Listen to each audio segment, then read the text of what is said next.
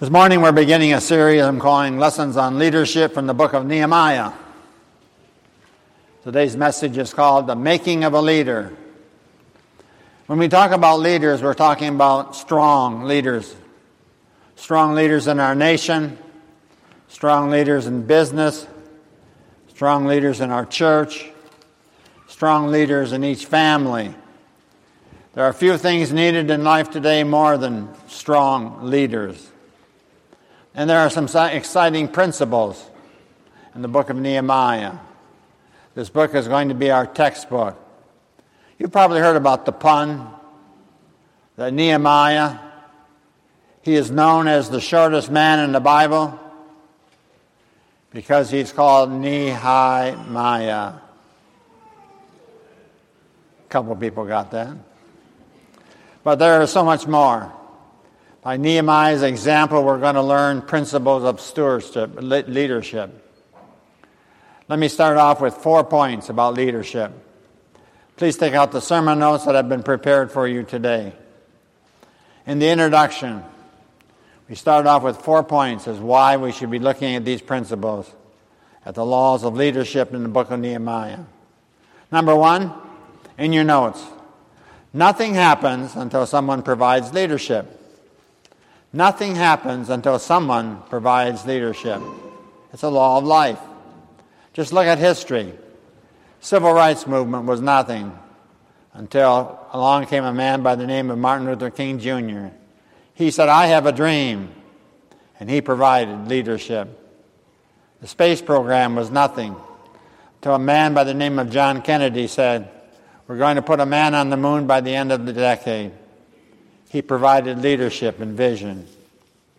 A man came along by the name of Ray Kroc. He said, "I want fast food at a convenient price and a clean atmosphere." So he invented the entire industry called fast food and McDonald's. As a congregation, we know that many pastors and teachers, laymen and women, have provided leadership over the last 166 years. To help this church grow. And in your family, when you have problems, nothing happens until someone in the family assumes leadership, says we're going to do something about it.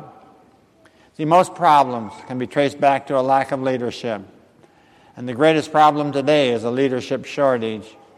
The greatest need is trained leaders.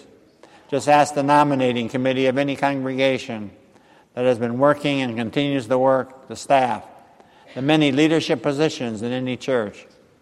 In the book of Judges, there are 7 cycles where the children of Israel will go up and then down, up and down. And the last verse in the book tells us why. In Judges 21, verse 25 in your notes, "In those days there was no king in Israel. Every man did what was right in his own eyes." Where there's no leadership, then people just do their own thing. And there is instability. And families have instability when each one does his own thing. There's a lack of leadership. The second point in your introduction, number 2, leadership is influence. Simply stated, leadership is influence. That's a one-word definition of leadership. There's influence for good and influence for bad. They're positive leaders. They're negative leaders. You watch kids on the playground at school for 5 minutes, and you know who the leaders are. Sometimes for good, sometimes for bad. You sat in a committee before, figured out who the leader was, and often it was not the chairman. The person with the most influence, the person to whom people keep looking to for answers. Every time you influence someone, you're assuming leadership. So look at what Paul tells Timothy in 1 Timothy 4, verse 12. Paul says, "Set an example for all believers in speech, in life, in love, in faith, in purity." See, the fact is that you are called to be a model, whether you like it or not. So in your notes, everybody is called to be a leader. Everybody in this church is a leader.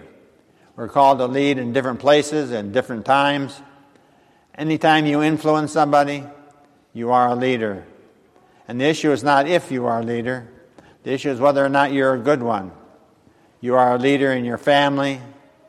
You're a leader at home, at school, at work. So I've printed a biblical definition of a leader in your notes. A leader is someone with God-given ability to influence a group of God's people to accomplish God's purpose. A leader is someone with God-given ability to influence a group of people of God to accomplish God's purpose. So Nehemiah is an outstanding example in the Bible. Nehemiah accomplished much at incredible odds in a brief time because he was a good leader. Point number 3, foundation of leadership is character. The foundation of leadership is not charisma, but rather it's character. There was a number of TV evangelists who had great charisma, but they bombed out because they had no character. They had character defects. In order to lead, you need to have character. Leadership is influence. If you don't have credibility, then no one's going to follow you. And one of the tests of a leader, is there anybody following? If you want to know whether you are a leader or not, just look over your shoulder. And Jesus said in John 10, "My sheep listen to my voice, and they know them. They follow me." Look at Hebrews chapter 13. Remember your leaders who spoke the word of God to you. Consider the outcome of their way of life and imitate their faith. There are 3 characteristics of good leaders then. There are leaders who are very ordinary people, but accomplish extraordinary things, simply because they have character. The first characteristic of a good leader in your notes, number 1, they have a message worth remembering. They have a message, a word from God, worth remembering. So remember your leaders who spoke the word of God to you. Secondly, number 2, they have a lifestyle worth considering. They have a lifestyle worth considering. Does their walk match their talk? Does their life match what they say they are? And then number 3, they have a faith worth imitating. We are to imitate their faith. So if you want to be a good leader, then you need to develop a message worth remembering, a lifestyle worth considering, a faith worth imitating. That's all character, the foundation of leadership. Point number 4 in your notes. Leadership can be learned. Leadership can be learned. If that weren't true, there would be no purpose for the book of Nehemiah. It's a textbook on leadership. Every one of you can become a great leader. You can be a good influence for Christ and for His church.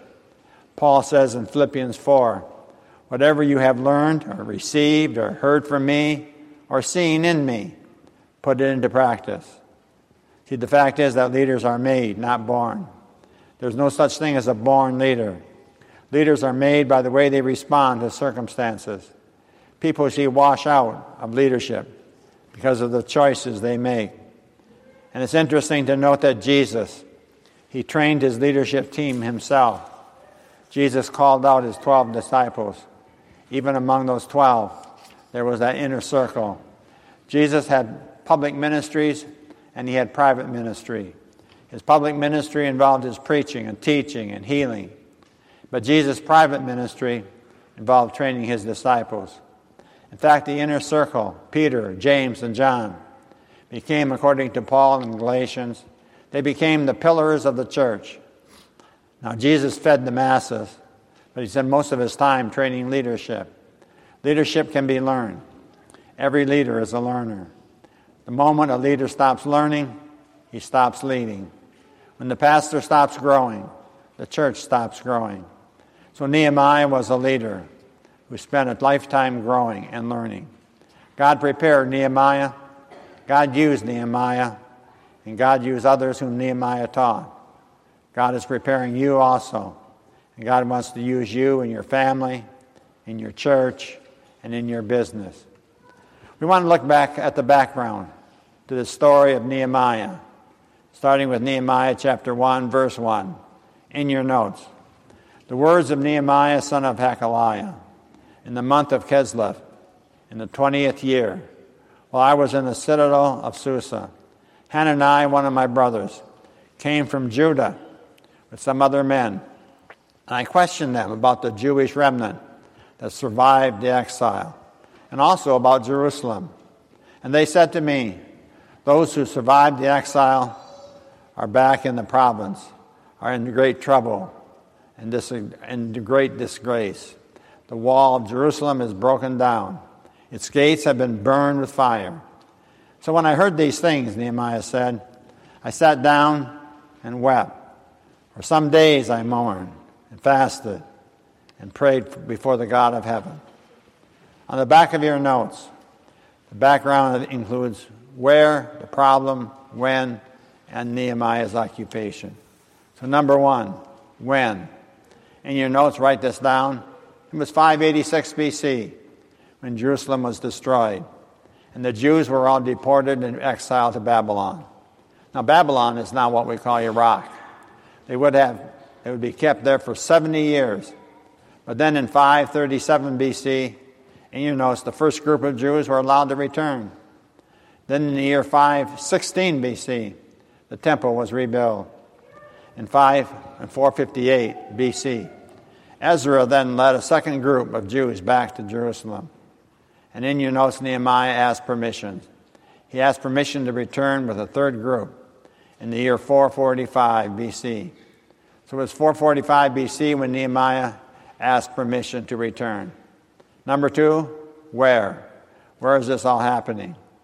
And it's happening in Jerusalem. In Jerusalem. And number three, next, what's the problem? Well, the problem is that the city walls needed rebuilding. The city walls needed to be rebuilt. Some of you are saying, what's the big deal? Why does a city need walls anyway? Nobody builds a city today with walls around it. You may build houses and put a fence around and gates around it, but not a city. Today we use other means to protect our cities. But in biblical times, when an enemy came against a city with walls, it would actually take months or even years to break it down. So it was important to have walls. So the first group had been given permission to rebuild the temple, but not the walls. The city was still in ruins. The walls were all fallen down. They were in rubble. And there were two results. First, the people were defenseless. And robbers could come in. They were defenseless to their attacks. But secondly, because they were defenseless, the people were also discouraged. And they were defeated. The first thing an army would do in those days when they would conquer a city was to tear down their walls. It was a symbol of defeat. And you were helpless. So the walls torn down was a disgrace to the people of God in Jerusalem. It said that God had somehow forsaken them. The city walls needed rebuilding. There was a need for a leader. So God raised up Nehemiah for his situation. Number 4 in your notes. Nehemiah was also living in exile. Heard about the wall of Jerusalem. Broken down, its gates had been burned. Nehemiah himself is writing this book. This is sort of a personal account of a leader. It's his journal, what's happening to him. So he says, when I heard these things, I sat down and wept. For some days I mourned and fasted and prayed before the God of heaven. See in your notes, the occupation. The occupation of Nehemiah was a cupbearer to the king of Persia. Nehemiah, for a living, was a cupbearer to the king. The king's name is called Artaxerxes, which means great ruler. In other places, he's known as Darius the Mede, which what in the world, however, is a cupbearer. A cupbearer is the second most important position in the kingdom. He was a combination of a prime minister, bodyguard, personal security agent, assistant to the king. See, Nehemiah was the person whom trusted by the king. Cupbearer would taste the wine before the king would drink so that he would not be assassinated. So Nehemiah had to be absolutely trustworthy, absolutely loyal, as a Jew and a foreigner, to be second in command in Persia. It is strange how God gets his people in just the right position at the right time for his purpose. when his brother came back from Jerusalem, which was about a 2-month trip from the desert, through the desert. His brother Hanani said that it was all bad news. The people are in the pits. All their relatives are discouraged. They are depressed. The temple was rebuilt, but the walls, they're in ruin. Nehemiah sat down and wept. He fasted. He prayed for about 4 months. He is saddened by these things. So we want to look at 3 reasons then why God would choose Nehemiah as a leader. The first reason, I think, that God chose Nehemiah, in your notes, number 1, because Nehemiah was sensitive. Nehemiah was sensitive to the needs around him. When you think about it, Nehemiah's reaction is really incredible. Nehemiah has it made, personally. He is at the peak of his career. He is living on Easy Street. He was second best position in the kingdom. He has a great salary, and he doesn't have to rock the boat. The problems over there in Jerusalem must have seemed like 1,000,000 miles away. In fact, Nehemiah probably had never even seen Jerusalem. He was born in exile in Babylon. But when he hears about God's people, how God's people are being depressed, discouraged, defeated, he takes it seriously. This is the first leadership insight from Nehemiah. Leaders are sensitive to the needs of the people around them. Now, living in the United States, we have it made. Most of the world around us would like to have our problems. Their problems are, will I have food tonight to feed my family? We're always worried about such things, that will my shoes match my purse? Nehemiah, he was sensitive to the needs of the people. In your notes, God uses people then who care. God uses people who care about the same things that God cares about. And God cared about the fact that the walls of Jerusalem, they were broken down. And because God cared about it, Nehemiah cared about it. That made him a leader, made him God's leader. Leaders care about the things that God cares about. Number 2 in your notes, the second reason why God chose Nehemiah was that he was dependable. Nehemiah was sensitive and he was dependable. He had a proven track record. He was so trustworthy that he gave him the task of being his cupbearer. In your notes, leaders need that proven track record. And Jesus talks about that, a testing of our faithfulness, to see if he will use us also or not. Just look at Luke chapter 16. Whoever can be trusted with very little can be trusted with much. Whoever is dishonest with very little will be dishonest with much. So if you have not been trustworthy in handling worldly wealth, who will trust you with true riches? If you have not been trustworthy with someone else's property, who will give you property of your own? So Nehemiah, he was sensitive. Nehemiah was dependable. And number 3 in your notes, Nehemiah, he was available. Yeah, he was available. He volunteered. When the situation needed a leader, he volunteered. Here, God, send me. He was not even a contractor, but he volunteered. He volunteered to rebuild the walls 100 miles away. He didn't have the skill. Nehemiah was sensitive. He was dependable. He was available. So in conclusion, we want to apply this teaching to our own lives. God is not looking for abilities in leaders as much as he is looking for, number 1 in your notes, God is looking for credibility. God wants character and credibility. Number 2 in your notes, God is looking for dependability. God is looking for dependability. And number 3, God is looking for availability. Those qualities are a matter of your choice. Are you choosing to grow in character? Are you sensitive to people? Are you dependable? Can God rely on you? See, dependability is much more important than abilities. Are you available? Yes, I would be happy to do it, we say, for the Lord, but you have to fit it in between 5:30 and 6:15 before I meet with my friends at the gym. Jesus himself was God's perfect, sinless Son, who came into this world as a servant, as a servant leader. He had a ministry of highest credibility as he was preaching and teaching and healing. Jesus willingly suffered and died for our sins. Through his death, you and I have received the gift of eternal life. Jesus is dependable. Jesus was available. In the words of the hymn, Christ be my leader by day and by night, safe through the darkness, for he is the way. Daily I follow, my future his care. Darkness is daylight when Jesus is there. Amen.